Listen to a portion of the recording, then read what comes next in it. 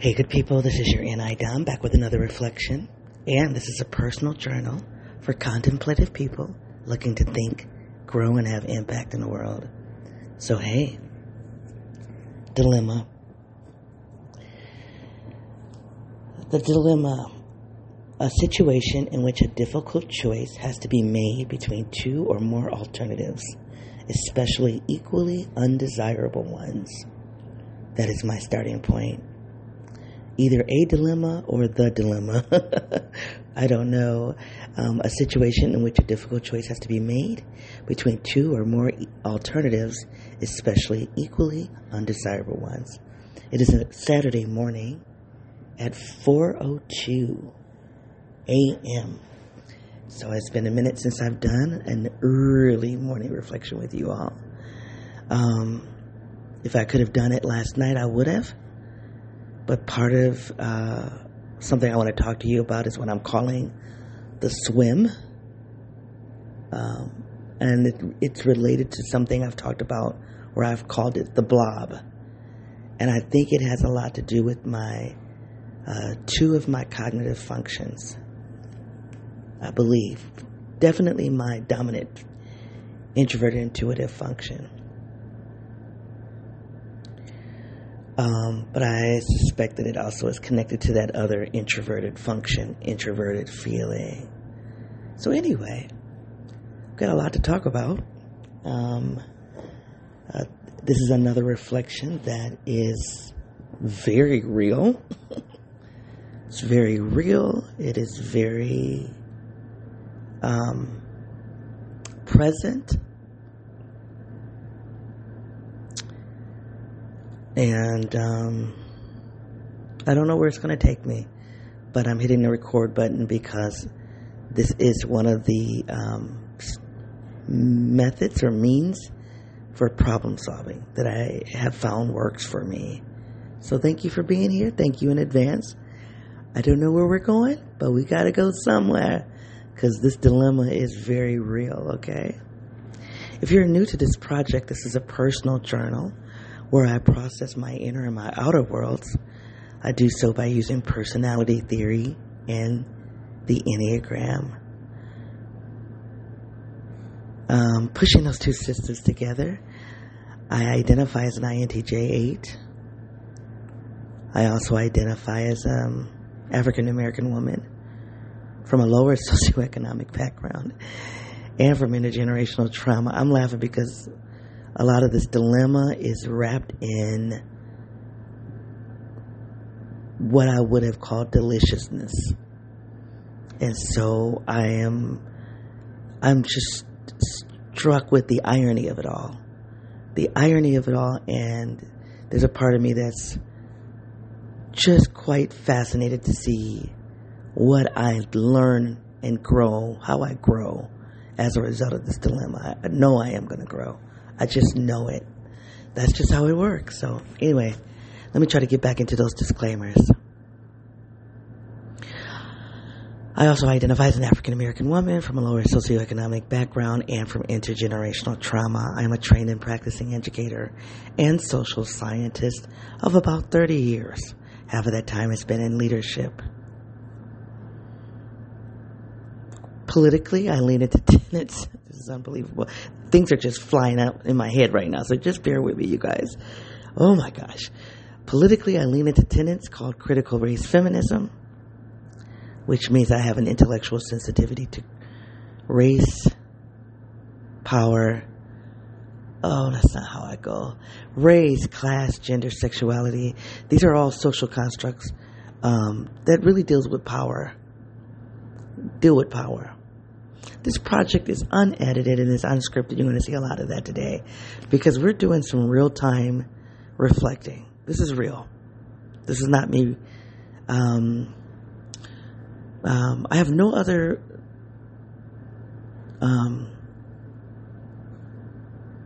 purpose for talking other than, and there I shouldn't say it this way, but I have two agendas here in this project. Well, in this project.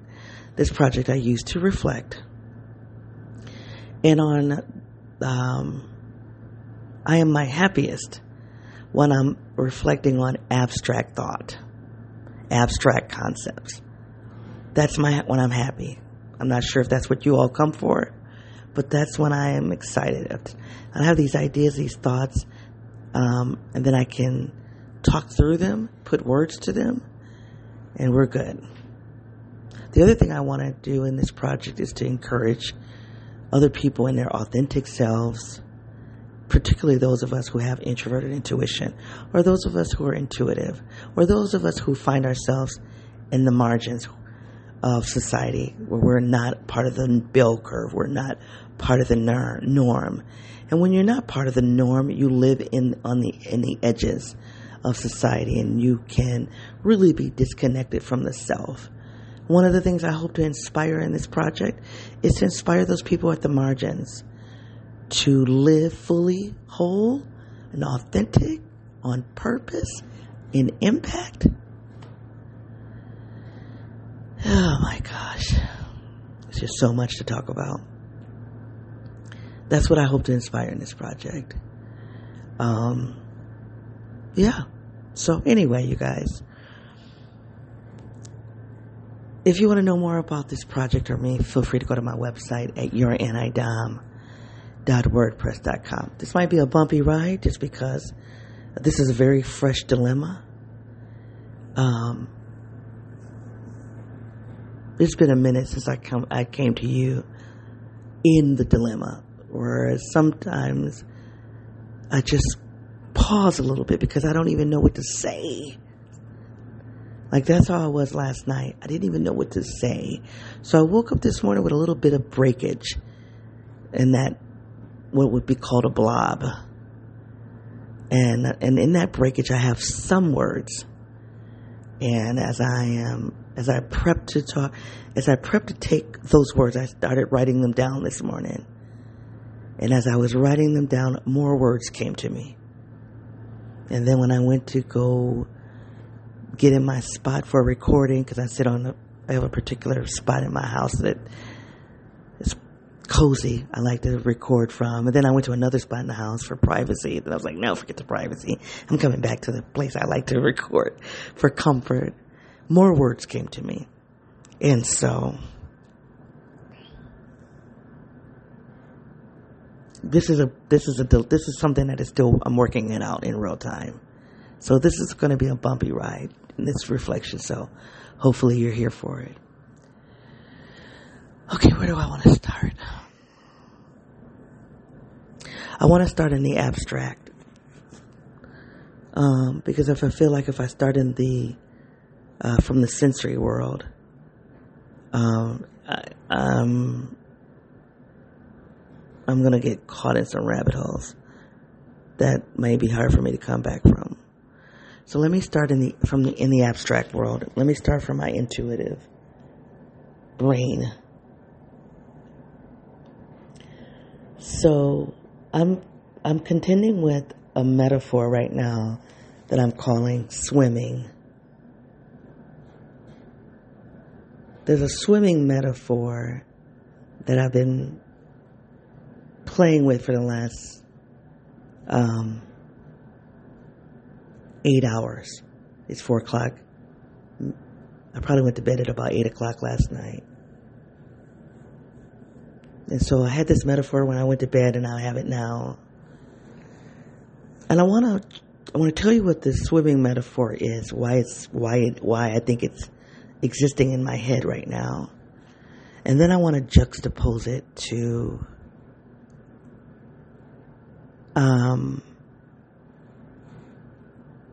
with another metaphor that I've given you all in the past called the blob. And so those metaphors are related. And I thought about it. I'm like, when the swimming metaphor came up for me and I was thinking about what it represented for me, I thought about the blob metaphor. I'm like, is that the same thing? Are those two metaphors representing the same thing? And I don't think they are. And I'd love to spend some time talking about that. So that's where I want to start. I also want to say that as these little random things as I'm talking, random things are firing in my head. And I'm like, oh gosh, I don't want to lose that.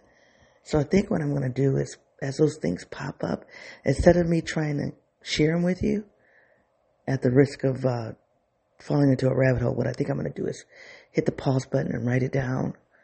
But then I can I run the risk of forgetting where I left off. So y'all just buckle up. Hold on a second. I have to write something down. Hold on. All right. I have been paused for maybe 2 minutes. And so it was good. I'm glad I paused because a few things were added. I wrote down. So, all right, you guys, let's try. So there are two blobs. There are two metaphors. The swim and the blob. I talked to you all about the blob, I believe twice, but I definitely talked about it in one of my June episodes. I believe it was June 25th of 2022. I don't know the name of that episode. Oh, I think it was called The Absence of Flow, which is pretty decent reflection, by the way. Apparently you all thought so too. Just because I have a fair number of downloads on that one. There's a number that I have that will tell me if the episode was received by my community. I have a small community, so I'm not measuring my downloads by other people, but just because I have a small community, it gives me an indication if my small community shared it or not because of the number of downloads. So anyway, I just listened to it yesterday, I think, or 2 days ago. It's called The Absence of Flow. And I was talking about ending my school year. And there was so much that had happened in my mind. I knew that all of this, all of my experiences and all of my thinking and all of my intuition, it was compressed together into, like I'm calling a blob. But if as another metaphor is coming to me, where I could also call it the black hole. I don't want to mess with this because I don't know enough to talk about this,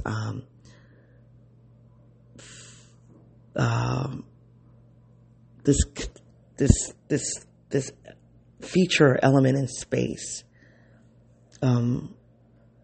Anyway, go look up the black hole because I feel like I understand it, but I'm not going to try to describe it. Why I'm thinking about a black hole is because while this blob exists,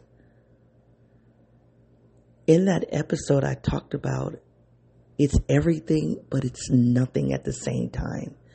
So we think about a blob. When I think about a blob, I think of a physical matter. It's something that physically exists. You can see it. You can measure it. It is something tangible. Well, when I was talking about the blob, it was both a thing, but it wasn't tangible.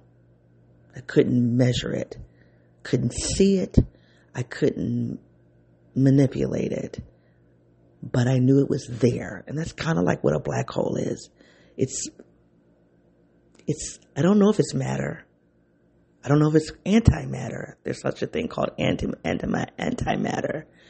I'm going to go look up black holes when we're done. So I can come back and play with that metaphor. I'm very interested. But it's both matter and antimatter. It exists, but it doesn't exist. And that's how I was talking about the blob. As I was wrapping up my school year, there was so much inside of me that was compressed and compounded into a thing that wasn't a thing. And then after I gave some time, like the school year ended like in early mid-June. And then by the end of June, that blob started breaking apart. And then I was able to go and pick up. Here was an event I could talk about. Here's a thought I had. Here's something that I'm intuiting. Here's a wondering. That blob started opening up. And I was able to access what was on the inside.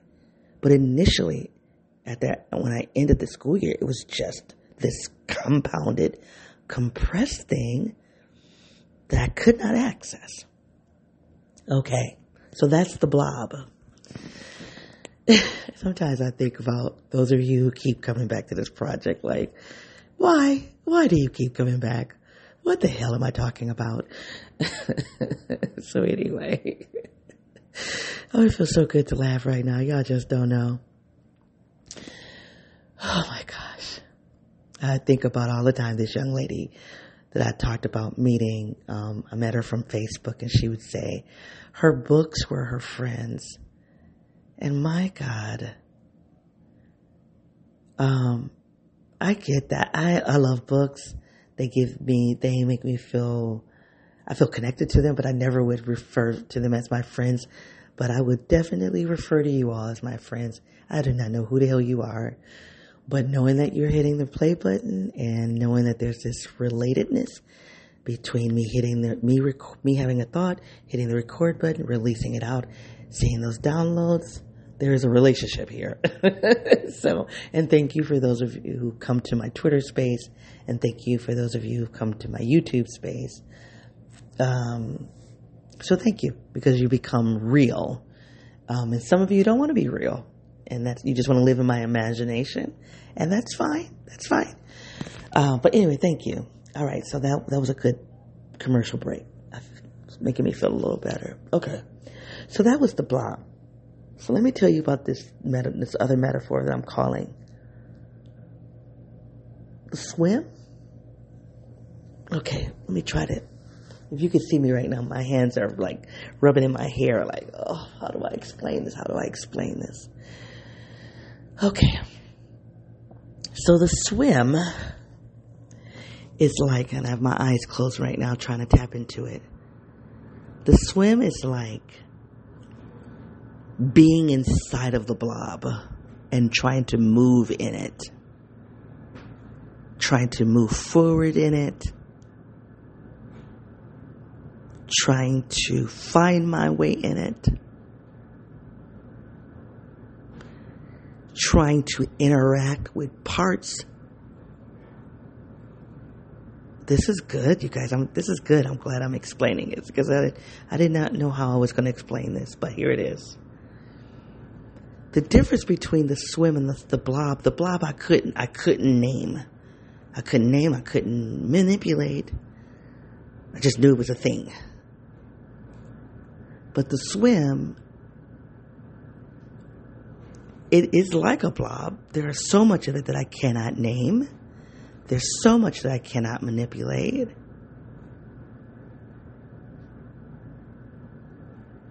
But unlike when I ended the school year and I was continuing with this blob, it was stagnant. It was stagnant. It was, is the word static? Yeah, I think the word is static. There it is. There it is. The blob is static. Because at the end of the school year last year, I was on vacation. I didn't have to do anything. I could just sit on my sofa with a cup of coffee, and I could just sit in my head and just think if I wanted to. I didn't have a relationship with the blob other than it was a memory, or it was something in my head. But with the swim, there's an active relationship with an unknown component. There's an active relationship with the unknown. And not only is there an active relationship with the unknown, there are expectations placed on me in the unknown. So I have an active relationship.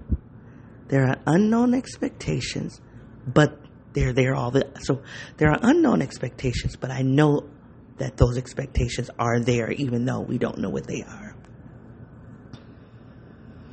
And I'm moving about blindly almost. So it's not, so the other part of this swimming metaphor for me, this impression I have that I'm calling a metaphor, is that I'm not swimming in, what I'm swimming in is thick, but not dark. But it's thick, it's cloudy. And there are chunks, there are chunks in this liquid I'm swimming in. There are chunks that I could say that pass me by, and I'm like, oh, there's that. There's that. There are things I can name here. Whereas the blob, I couldn't name anything. There are things I can name in the swim.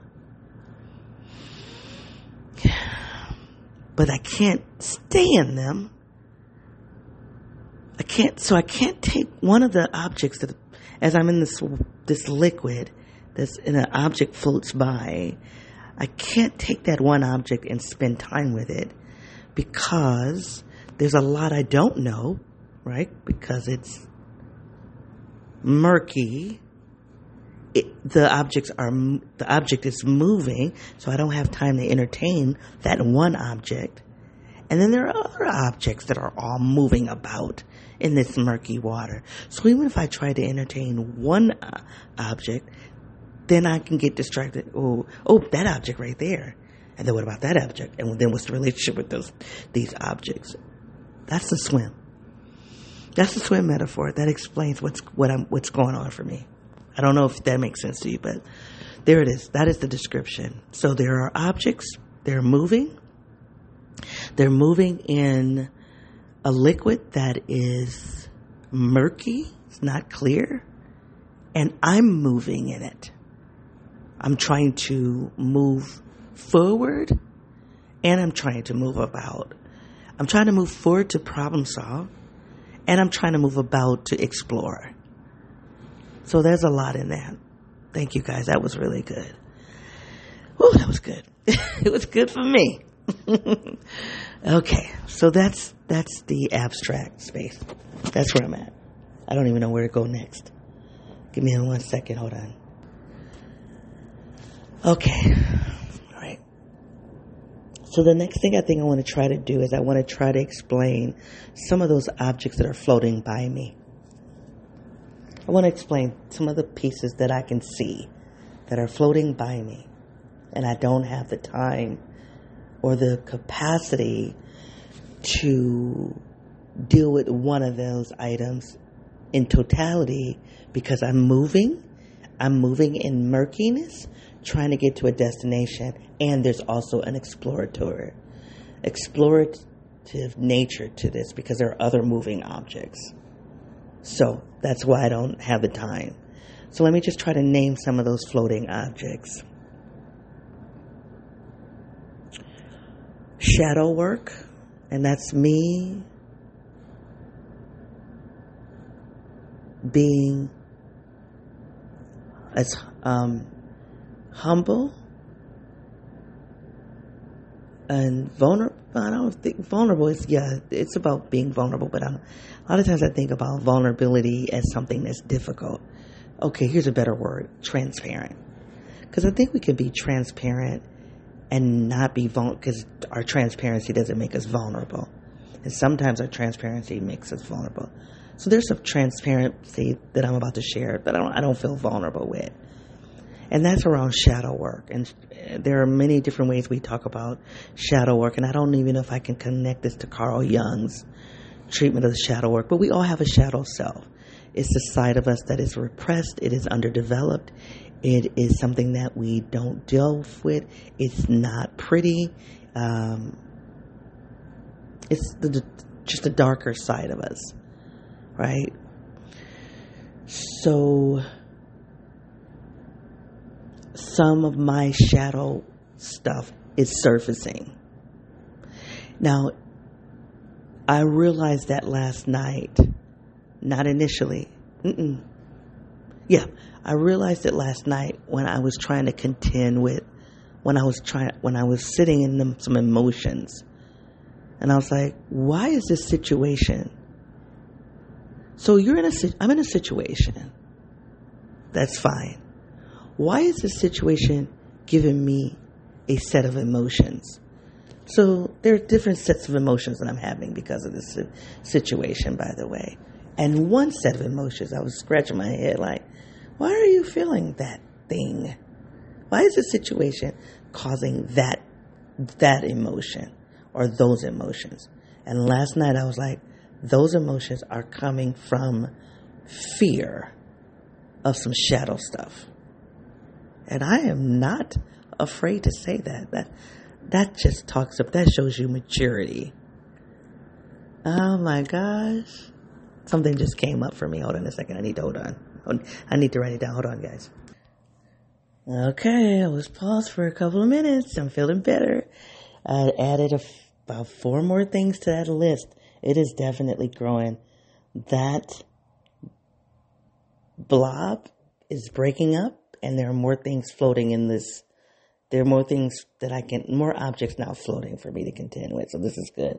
So I'm going to be bouncing between those two metaphors because there's so much that I haven't been able to name that I don't because of that liquid being murky. So it's starting, I don't want to come up with another metaphor, but it's starting to crystallize or solidify. Like I'm starting to name some of the challenges. Okay. So I think where I left off before I hit the pause button as I was talking about, oh darn, I just lost it. Being proud that I'm mature enough to say, oh, part of the feelings that I had last night, because it's forcing me to, it's not forcing me. There's some of my fears, or now that I think about it, some of my insecurities that are surfacing. And so those insecurities, without having the time to acknowledge that those were insecurities, yeah, they are there. We all have some. We all have insecurities. I don't often confront my insecurities because I'm not often in spaces that I cannot control, right? So I'm as a type 8, and I think INTJs do this too. I control my environments, or I control my body. I don't go into environments that make me insecure. That's another part of this dilemma. Let me write that down. Hold on. Okay, you guys, this is good. You're going to hear the energy. This is getting so good for me. It is becoming clearer and clearer. I'm going to release this episode, although it probably will make no sense to you the listener, because I haven't said anything. I haven't said anything, but I've said so much for me. But as a listener, I'm not sure if this is translating well, but I'm going to release it because it is what it is. And then if you never come back, thank you for listening to me this one time. Okay, so I'm starting to feel good. I'm starting to feel better. Okay, so that's some insecurity that's coming up. So that's part of it. The last night, part of what I'm wrestling with. I feel so good naming that. That feels like a big chunk of something that's floating by. That's a big chunk. This situation is a space of insecurity for me because I can't control it. I can't control it.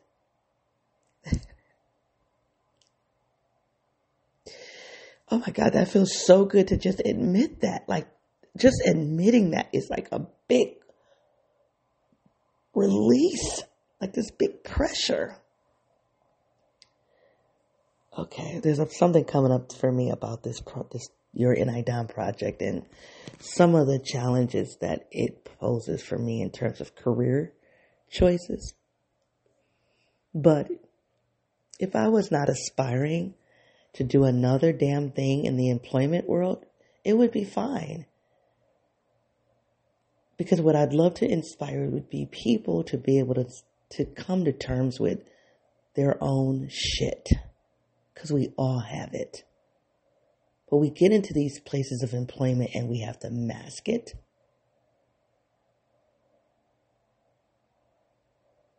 We have to work within it, and then we have to be judged by it.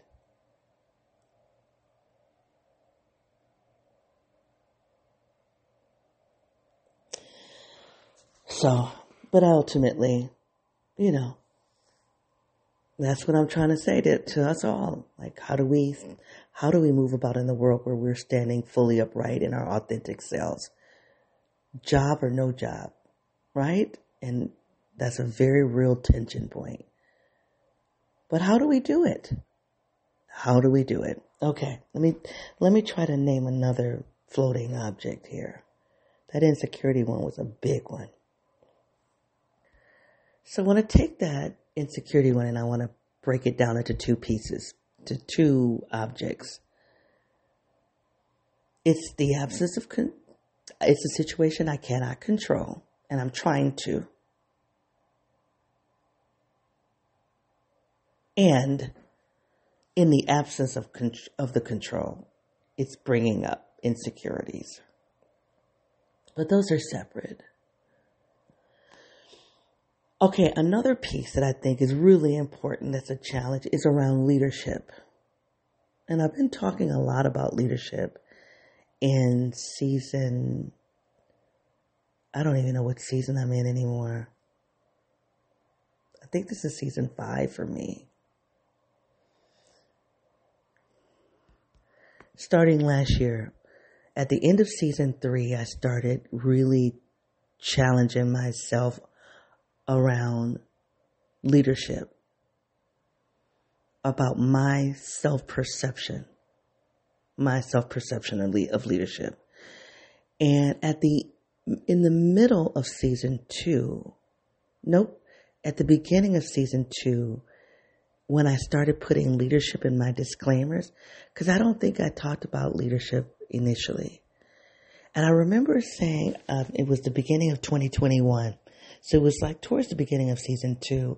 I remember talking about the irony of me having a hard time seeing myself as a leader.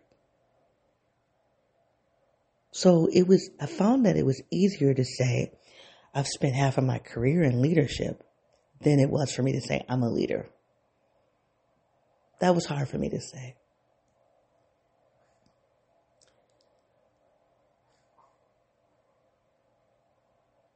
Yeah, I'm feeling good, y'all.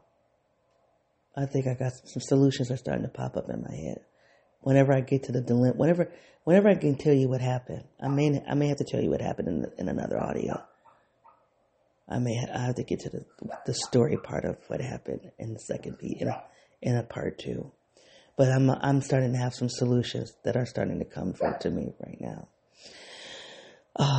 So I really struggled with saying that I was a leader. And I realized, I was like, the irony is that half of my career has been in leadership and I've done some pretty significant things. Well, if I've done those things and I know that I did those things and I had some measurable results, then why do I struggle with identifying as a leader?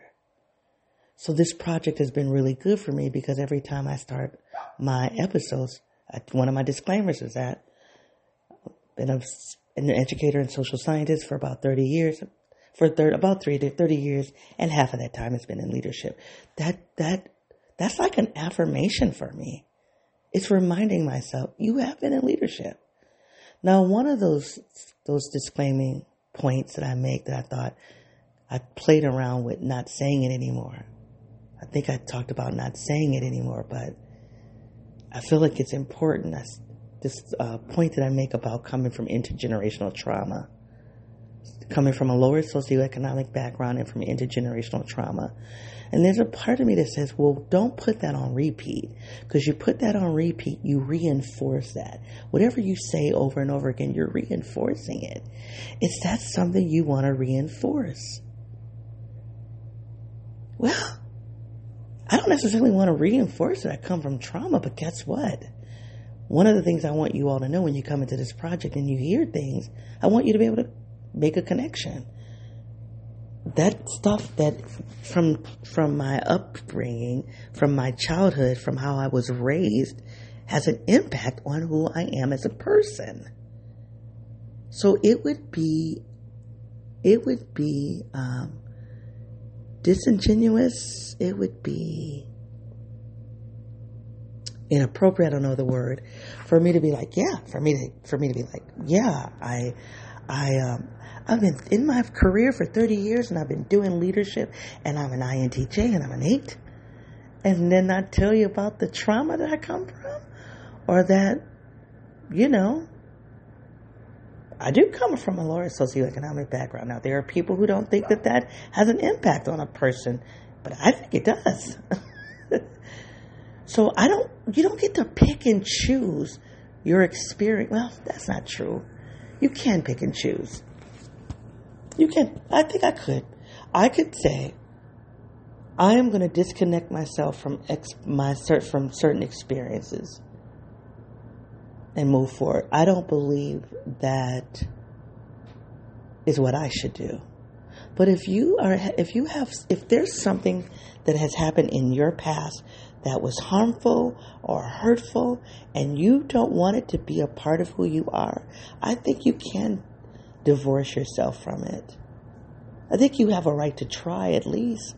I think you have a right to, if you are trying to say, I don't want that part of me anymore, you can. But I think for me, this is a separate reflection, because I need to just chew on this a little bit. It's me restating that because I want to hold on to this trauma. No, but I want to understand it. I want to understand the trauma, and I want to understand who I am outside of that trauma. So what I don't want to do is I don't want to deny the trauma and then walk away and say, and I'm distancing myself from that. And I haven't really distanced myself from it. And now it's a part of me. But because I'm quote unquote distancing myself from it, I don't have a handle on how it's controlling me. So it is my desire to heal. It is my desire to grow. It is my desire to mature. And part of my maturation, my maturity process, I don't know the word for it, is to acknowledge it, learn it, confront it, and then put it to rest. And so when I this is a rabbit hole, y'all. And so when I come back to it on repeat, that is my continued attempt to confront it, put it in its place, and put it down until I can't. Until I'm in a situation and I'm like, ooh, some of my shit is surfacing. So that was a rabbit hole I fell in, and actually after I fell into that rabbit hole, a thought snatched me. It's been a minute since I've talked to you guys about that, but I can be in a reflection space and a thought will come, and then it pulls me in. And I was quiet for almost a minute. And while the record button was still I was still recording. So anyway, so I'm going to try to come back and try to bring it back. So I think I fell into a rabbit hole because I was talking about leadership. Acknowledging that I have been confronting leadership in myself for about a year. If not a year and a half. And you can see it as a theme in this project. And you see it as a heightened, reoccurring theme in this season 5, that started in August of 2022. So in season 4, that happened in February of 2022, from February to June, I was contending with, I was reminded that I had leadership skills. And I was reminded what those skills were inside of me. In season 4, it was like, duh, yes, you are a leader. Now, whether I'm a leader because I have inborn leadership skills or inborn leadership traits, whether I'm a leader because I've been officially trained as a leader in school leadership, yes. So I have some trained leadership skills. I do believe I have some inherent leadership traits. a lot of that came to me in season 4. The other thing that was coming to me in season 4 was this idea of executive leadership versus mid-level, mid-management level leadership. And so that was coming to me. And I think what's been happening to me in season 5 is for me I'm seeing myself beyond school leadership. I'm seeing some of those traits in me that are about as an innovator, as an entrepreneur, as a thought leader. Like I'm seeing more aspects of me that would fit into that could be characterized as leadership. So I think that's what's been happening to me in this new job, that I'm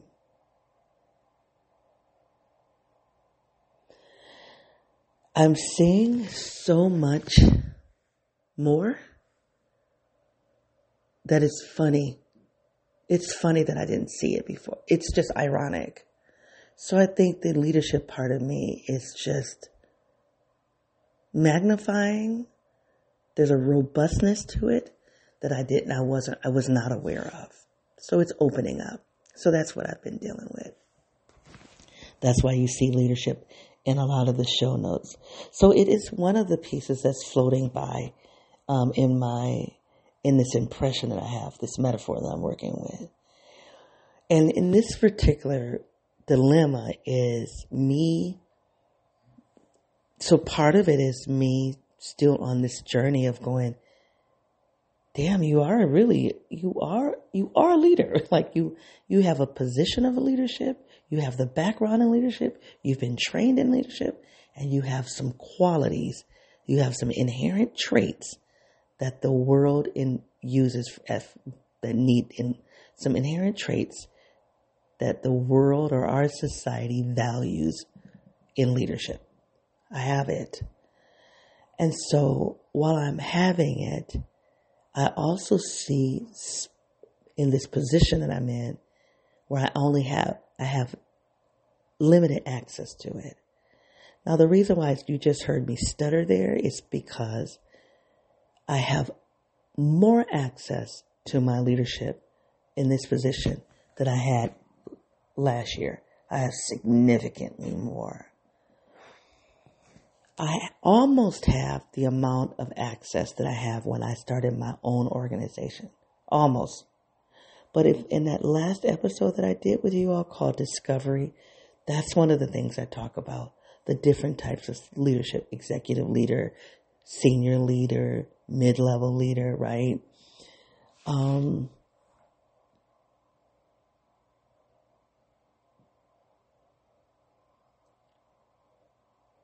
And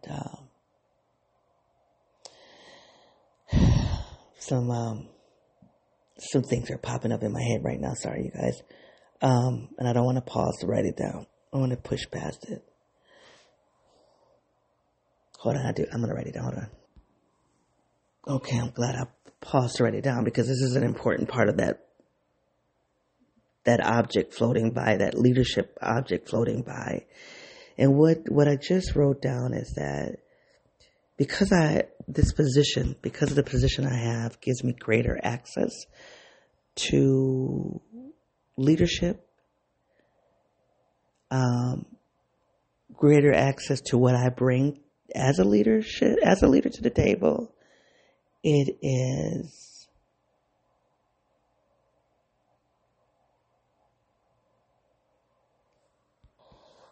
okay. There's some webbing happening. I keep pausing, you guys. I'm sorry. I'm sorry for the disjointedness.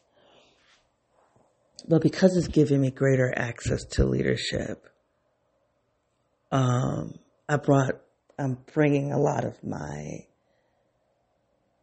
gifts to the table. Well, the challenge with that is I don't have executive level leadership. So if my executive leader isn't going to protect those gifts, and I'm not saying she should, I don't know yet what I think about it. But if she doesn't protect those gifts, then they are vulnerable to being critiqued, contested,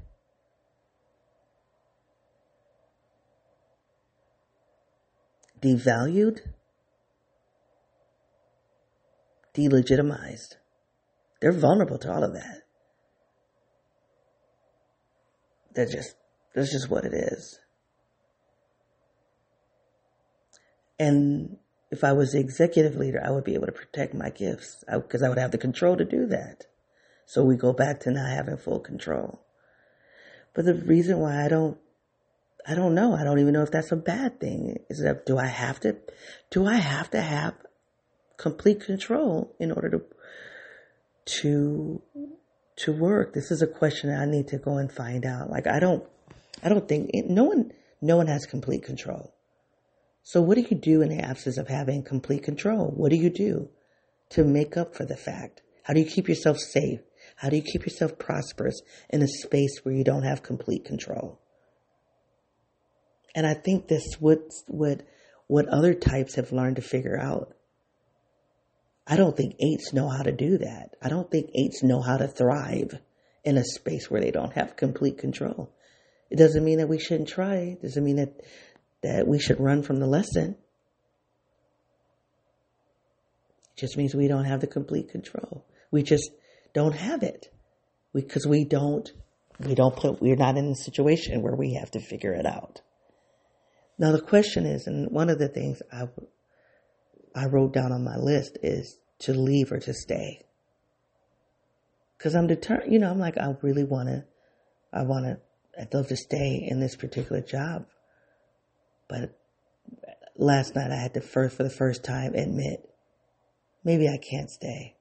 Maybe I need to consider is staying the only option.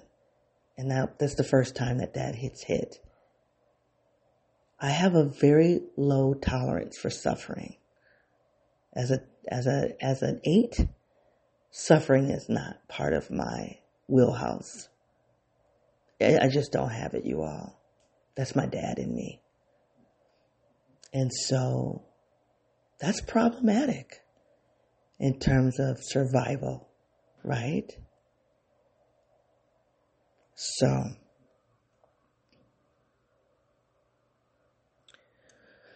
but I do have some bigger plans, right? So the 8 in me is I have bigger plans, a bigger fish to fry. And so what I'm not willing to do, I'm willing to put the question on the table, stay or leave. I'm okay. I can handle that question. It's okay to put that on the table. At first I was like, no, I don't want to be delusional. I should be able to ask that question. I should be able to feel like every day I go into a job, it's because of a choice, not because I don't have an option. I don't want to give up that level of agency in myself. I can choose to go somewhere and struggle because that's a choice, not because it's the absence of choice.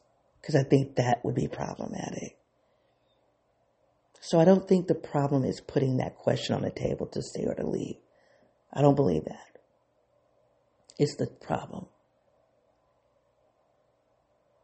I think the problem is to not put it on the table. So it's on the table. It's a question that I will embrace on a regular from now on. That to stay or to leave, and to stay is an active, conscious choice to return to a situation that I don't have control in. To return to a situation that is going to force me to develop capacity in the absence of control. So other types learn to live without control. They don't need it, right? They have what I love about the Enneagram is that every freaking number, every personality type in that Enneagram is grounded in an insecurity. That's what I love about it. Every person contends with an insecurity. For 8s, it's about the insecurity is about the absence of control. It's about vulnerability. That's an insecurity. That's what I'm going to name this episode, probably. Oh, Lord. So anyway. So that's that. So my leadership, while I have more access to the leadership, now that increased access means that I'm bringing more of that to the table, but because I don't have executive leadership and I don't have the control, I can't protect it. And now those gifts are now are made vulnerable to onlookers, different people who are going to judge it. And so one of the things that I want to tell myself, and this is not on my list, but this is a truth that I hold, I've been sitting with in the last year. No one climbs the ladder without dealing with politics and conflict. No one does that.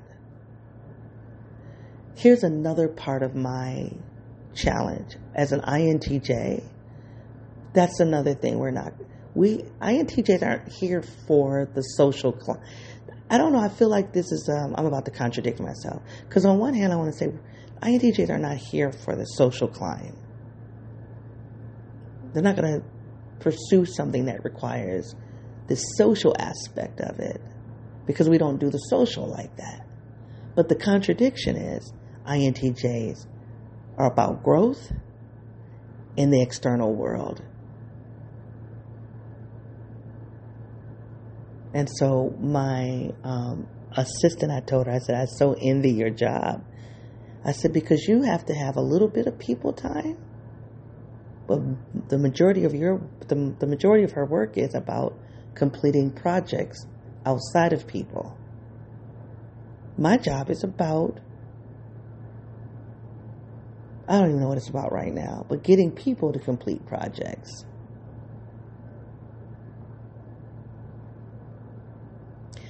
In an organization that's not been about completing projects.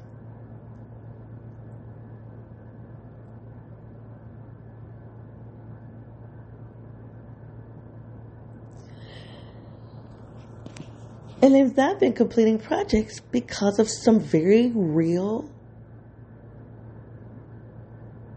forces. Some very real forces that I come in and I've now interrupted those forces.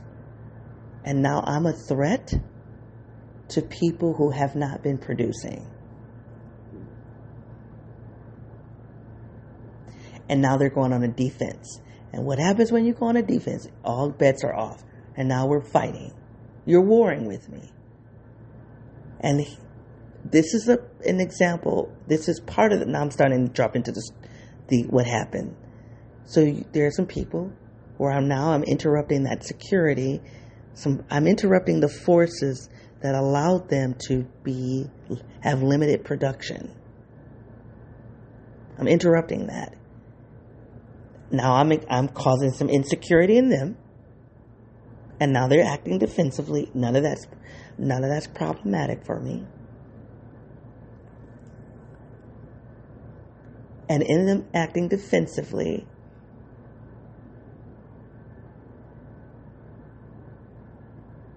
it's activating my insecurities. It's not some of my shadow stuff, yes, but it's also activating some insecurity for me in my position, because I'm not the executive leader. And so now, how they are acting defensively, it's going to activate my executive leader. And I'm not really worried about her right now. I'm not really worried about her, but I'm not confident either. I'm not confident that she's not a problem. I'm not worried about her, but I'm no longer confident. So let me put it this way. I'm a little worried about her. But that's not where a large amount of my worry is residing. A large amount of my worry is residing in the people that I'm supposed to lead. And then this is another, I feel like that leadership piece I'm not done with, but there's another piece that's floating by I want to unpack because race has been coming up a lot. Race has been coming up a lot in my reflections because it's coming up in this job.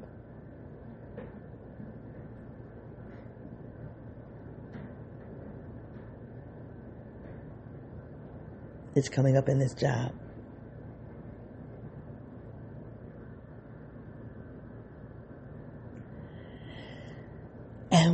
And this is a complicated matter because it's coming up in this job, and the people who have the authority to make racial judgments, to make racial claims,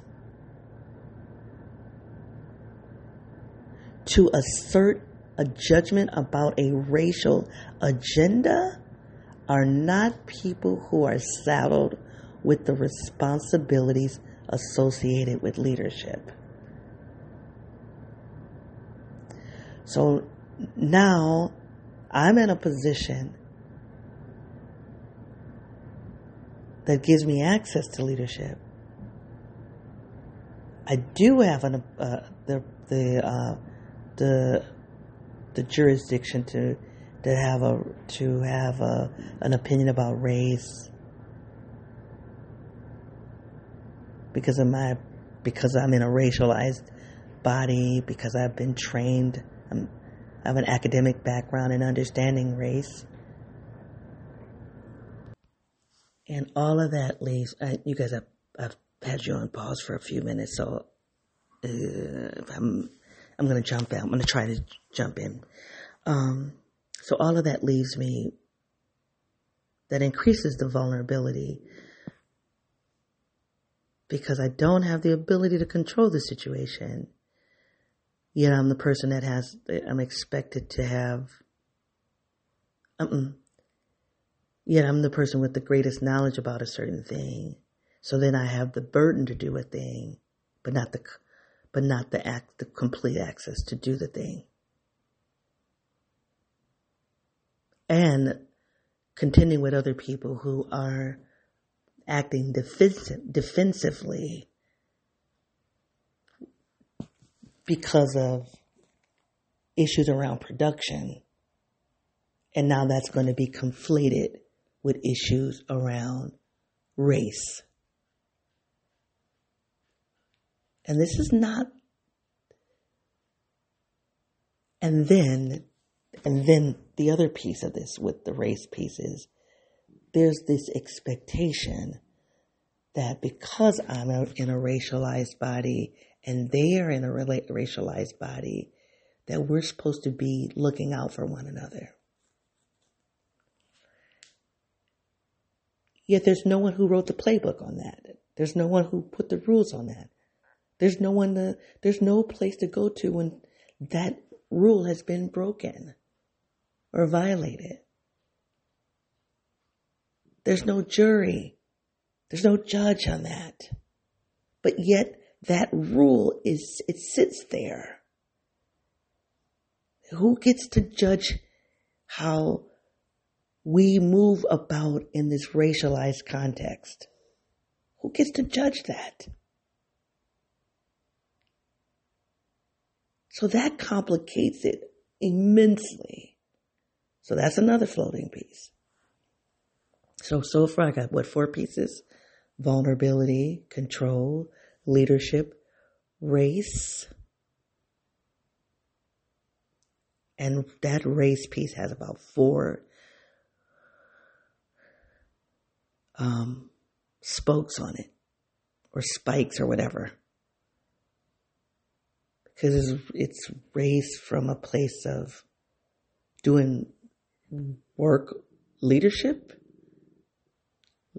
leading a racial agenda, having knowledge about racial dynamics, having experience, and having an unspoken expectation of what it means to be in a racialized body in community in love with other people who have racialized bodies, and who has the complete power to judge if and how that is being handled correctly. That piece right there, it is loaded, and that is your ticking time bomb right there. Because everything else I can have a handle on.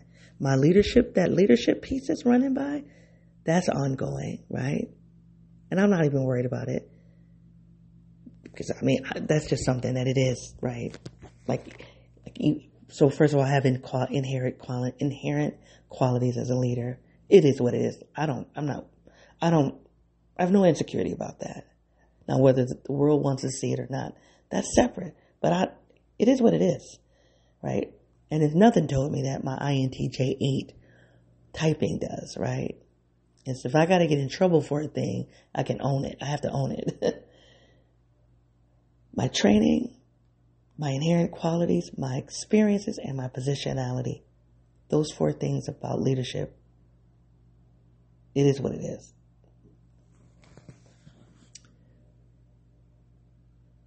The vulnerability piece, I'm mature enough to be able to admit that. The control issue, it is those things are all there, but it's the one that I cannot. And even the issue around I'm a leader, but I'm not the executive leader, and I have a relationship with somebody who's the executive leader. Even that's manageable. It may not be perfect. It may not even turn out to my liking, but that's clear. But this piece that's racialized, that is a ticking time bomb. That is, for me, I don't have any experience with it. I don't know what to do with it. I don't have any support around it. I've never been in a space where I've been with other people of color who didn't care for me. That's not unusual because people don't get along. But we don't get along, and we're supposed to get along. And I'm your leader. And we're in an organization that's supposed to be doing this racial justice work. And we are inside of an organization that has we're inside of an organization that has not historically kept people safe, people of color safe. All of that's complicated. And I'm supposed to be a leader there. In a space I have no idea what to do in that. I don't know what to do in it. Now, I believe in a year, one way or another, I'm going to learn. It's going to be a lesson. I believe that. So, I think that those are the big rocks. I'm going to go back to my list and see if, I'm calling them rocks or big objects that are floating by. I want to go back to my list to see if there's anything else worth mentioning. Otherwise, I'm going to start bringing closure. Hold on one second. Yeah, this was a good reflection, you guys, because I have 34 things that I put on that list between getting ready to hit the play button, and then as I was pausing you guys, when things were popping up and I was writing down, over 30 things on the list. And when I just went to review them, they all can be captured by the components that I have identified. The leadership piece is a big piece because there's an expectation of me to do the right thing as a leader. There's an expectation on me to do the right thing as a leader. There is, and then there are limitations on me to do the right thing as a leader. And that's really that's the issue. So I want to say, so that's one piece. And then there's this racial component. Because so let's just say another situation comes up. Another problem comes up that's not about race, right? Let's say another problem comes up. And then my Um,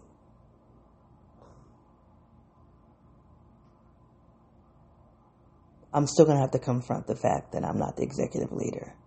I'm still going to have to wrestle with that tension. That's a very real tension that comes with this job. I've talked about it with my boss, the executive leader, and she told me that it wasn't an issue with her, and I believe it wasn't. Somebody was asking me about her yesterday. I believe she's not wrestling. I believe she doesn't feel in competition with me because I'm not in competition with her. But one of the things that's coming to the table that I'm realizing is that she doesn't have executive leadership either. She doesn't have the complete access. So now, as she's trying to do her job, she's moving about with other people at another level trying to get access, which is fine. I don't have a problem with her doing that. But what does it mean for me when she's saying to me she wants access to my executive talents, but I don't have executive access, and she doesn't have executive access? That's the dilemma. That is a dilemma but I don't feel at odds with knowing how to deal with that.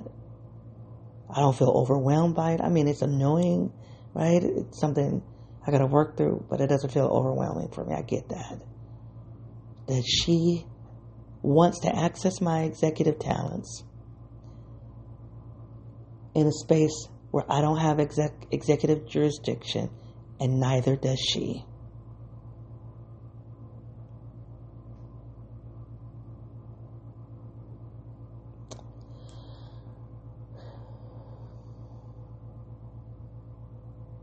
That's manageable. It's not going to be easy, but that's manageable. The part that's not manageable is this racial dilemma. So there's a leadership dilemma that's manageable. There's a racial dilemma that I do not know how to manage. I don't know how to manage it at all. I have no idea what to do with that, and I don't have any place to go to internally to get help. I can go outside of the organization and talk to somebody, but that's all conjecturing. But who else bears the burden of leadership? No one else is holding that burden around leadership. The racial component of this. Nobody's holding that. So I'm trying to move about in it with other people who have the knowledge about this racial. See, I'm not the only one who has a knowledge of the racial dilemma, but I'm the only one that's where it's complicated by a leadership dilemma.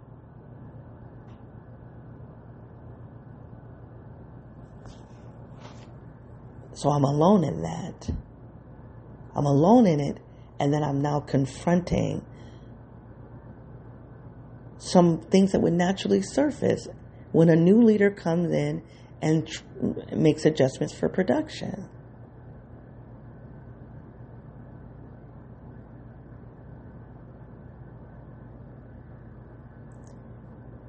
And that's the part I don't know what to do with. But that's good, though. I mean, it's not good that I'm dealing with it, but it's good that I can name it. Like, getting to the end of this reflection and I can name it. I can name what the dilemma is. There are two dilemmas. One is going to be work, but it's manageable. One is going to be work, and I have no idea what to do. And it's right now, it is increasing the lack of control because I don't know what to do with it. It is now, and here's the real piece of it. That to loop back to the control part and the vulnerability part of me. I don't have a way of controlling it. I don't know what to do with it. I can't control it. And it's very well possible it's going to control me. That's the fear.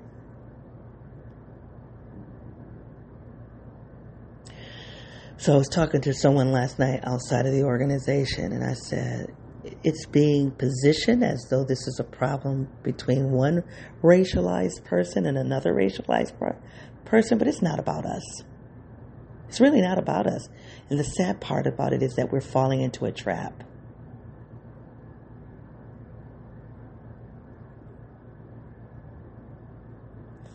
It's about what's over us.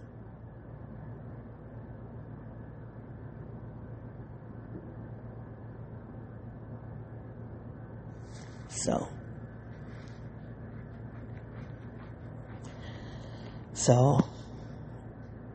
I think what I'm going to do is I need access to someone who has executive level jurisdiction who's going to cover me, because my boss can't fully cover me. She can't. So, yep. Well, I think that's what I'm going to do.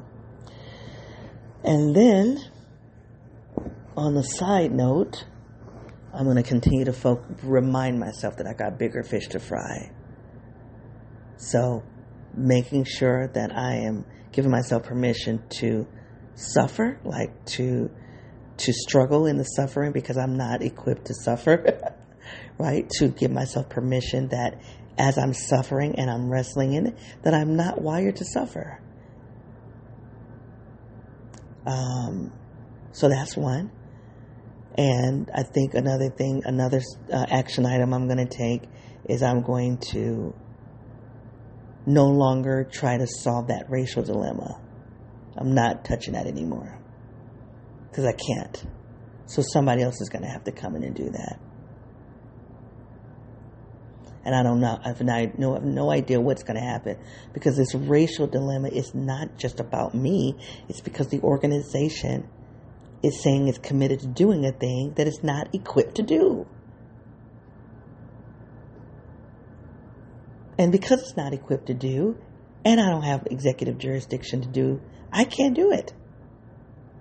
I can't do that job and the other pieces. So anyway, so the young lady that I was contending with, I've been mentioning her. And I think the sad part about it is what's complicated it for me. And I'm so disappointed in myself here. This is the part I'm disappointed in myself. There's a quote-unquote affinity component, that there's a space where I was supposed to be in affinity with her. And that's confusing to me, because affinity means something to me that I'm not experiencing. So I'm thinking, but if we're in affinity, I should be able to tell you that. But I haven't been able to tell them that, because I'm also their leader. So she gets to straddle the fence of when she has a lot of jurisdiction, moral power, because the organization sees her as a moral judge because of this race component. Because prior to me coming in, she was pretty much the person who held that power around racial moral, like the moral judge around the race agenda. She's been asking me to come to them not as a supervisor, but then to be a supervisor, because there's an assumption that I'm struggling with white people the way she's struggling with white people, and I don't struggle with white people that way. It's not to say I don't struggle. I don't struggle the way she struggles, and I don't problem solve it the way she problem solves it. So affinity in that space is only about struggling with white people. It's unbelievable. And so because I don't struggle with white people the way she struggles with white people, then I'm not able to have access to affinity with the group, the racial group, the racialized group, which is okay. But then when I chose not to go into that affinity space because I'm not really because I can't get affinity from them the way I need it, so I pulled back because I'm a leader. Now that's offensive, because I'm not playing by the book. And so now she's starting to talk, and she's building. And I'm not going anywhere. You're not running me away. I don't know what's going to happen. I'm not leaving on that accord. But what I worry about is when you are a racial minority and you are now vulnerable, people will find a way. They can't remove you based on X, so they will remove you based on Y.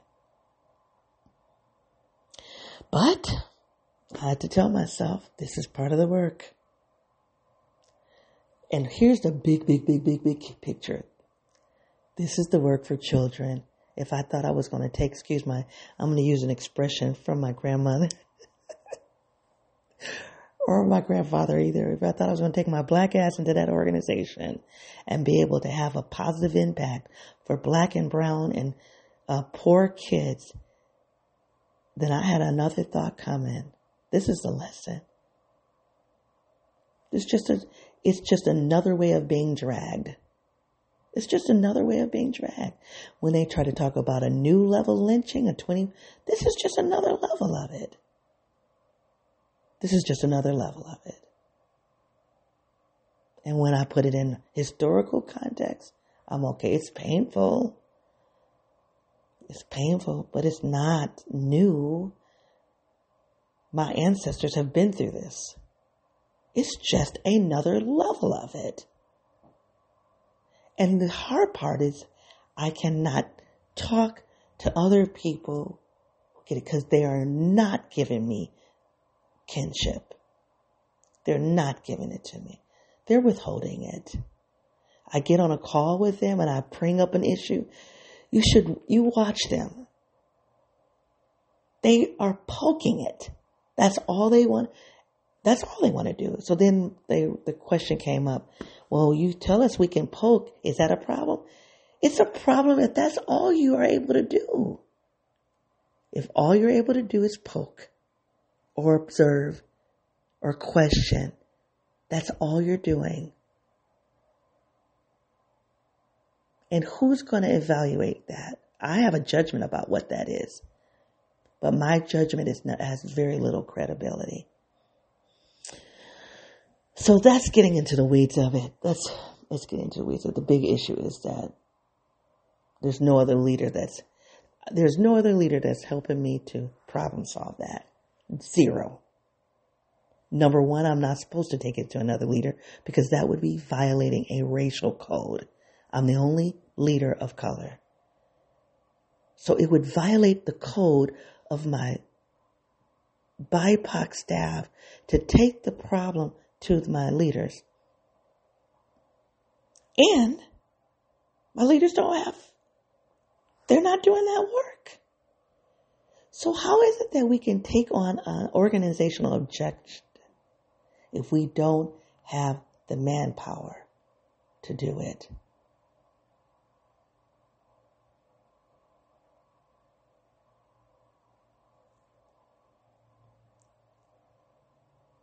And the very person that I would have been able to problem solve this with, and we are at odds right now. So she's asking for a new supervisor. Like I told her before, we can give you a new supervisor. That's not a problem. Let's see what that's going to mean now. What is that going to mean in terms of how we work together? Because once that's removed, watch, there's going to be another dilemma. You guys watch that space. So it's all here for my lesson. I'm going to wrap it up. I'm sorry. I am wrapping it up. My lesson. Here's my lesson.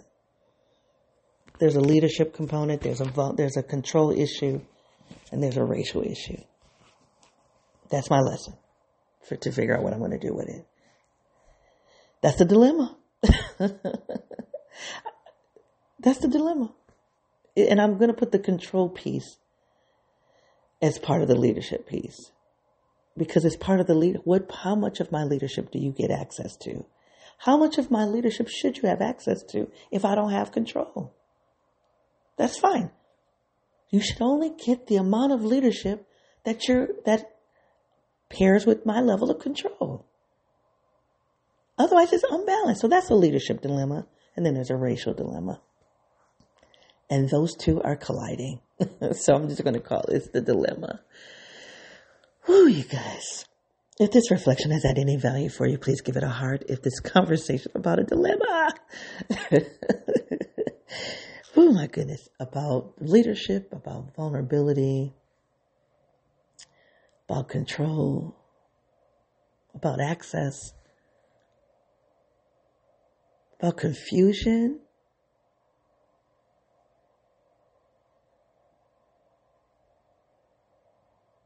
That's what I'm saying. I said, this organization is not set to do what it says it's going to do. It's going to do. I have zero credibility where this community is concerned. And so now my boss is like, I'm worried that this is going to impact your ability to lead. You damn straight it is. You damn straight it is. Because how did you set me up for that? How did you set me up? I was able to come in there and be amazing as long as I could do it on my own.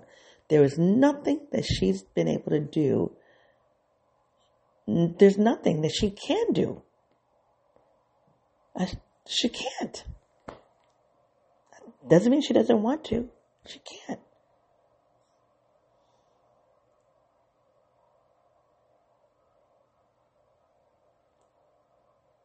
So, if this conversation about like a dilemma, but it's also about like being tasked to do a thing and not resourced to do a thing. That's really being tasked to do something and not resourced to do it. That's the dilemma. That's it. If you've had that experience, if you've had a conversation or related to that, please take this link and share it with those participants. If my moving about in this conversation has caused some randomness in you, I would love to hear it. I would.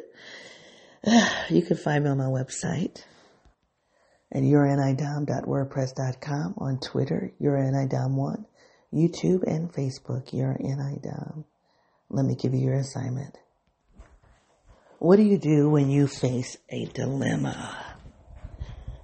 What is your problem-solving process?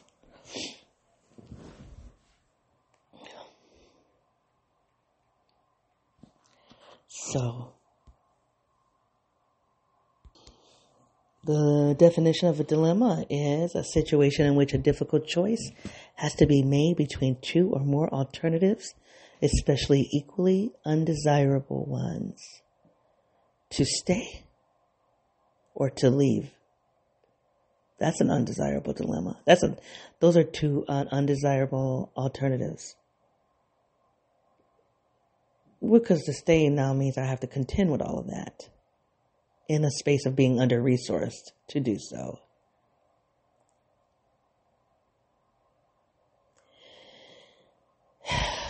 And to leave it's not an option. That's just not even an option. I'll be okay if I have to leave. But I don't want to. I want to do the work that I came to do.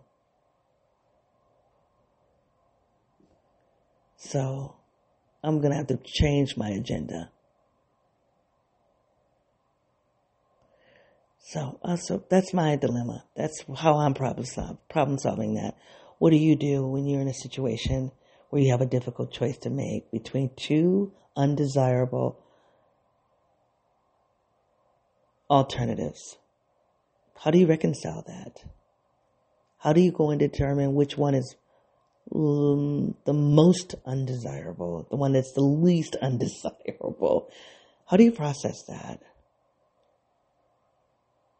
And how do you find the courage to be honest about it? Like, you have to have courage to be able to say, what is your ugly? What is the part of the situation that is hard to admit? You can't make that choice if you can't tap into that shadow part, the difficult part. Otherwise, that choice is going to be incomplete. It's going to be surface. So how do you dig in? How do you find the courage and the boldness and the confidence to dig in to that dark place so that you can make an honest and effective choice? You guys, it's been a pleasure hanging out with you. I'll be back because I think I have 11 episodes in a month and a half. So it's going to start dialing it up now, okay? But it's been a pleasure hanging out with you. Until I come back, be well. Bye.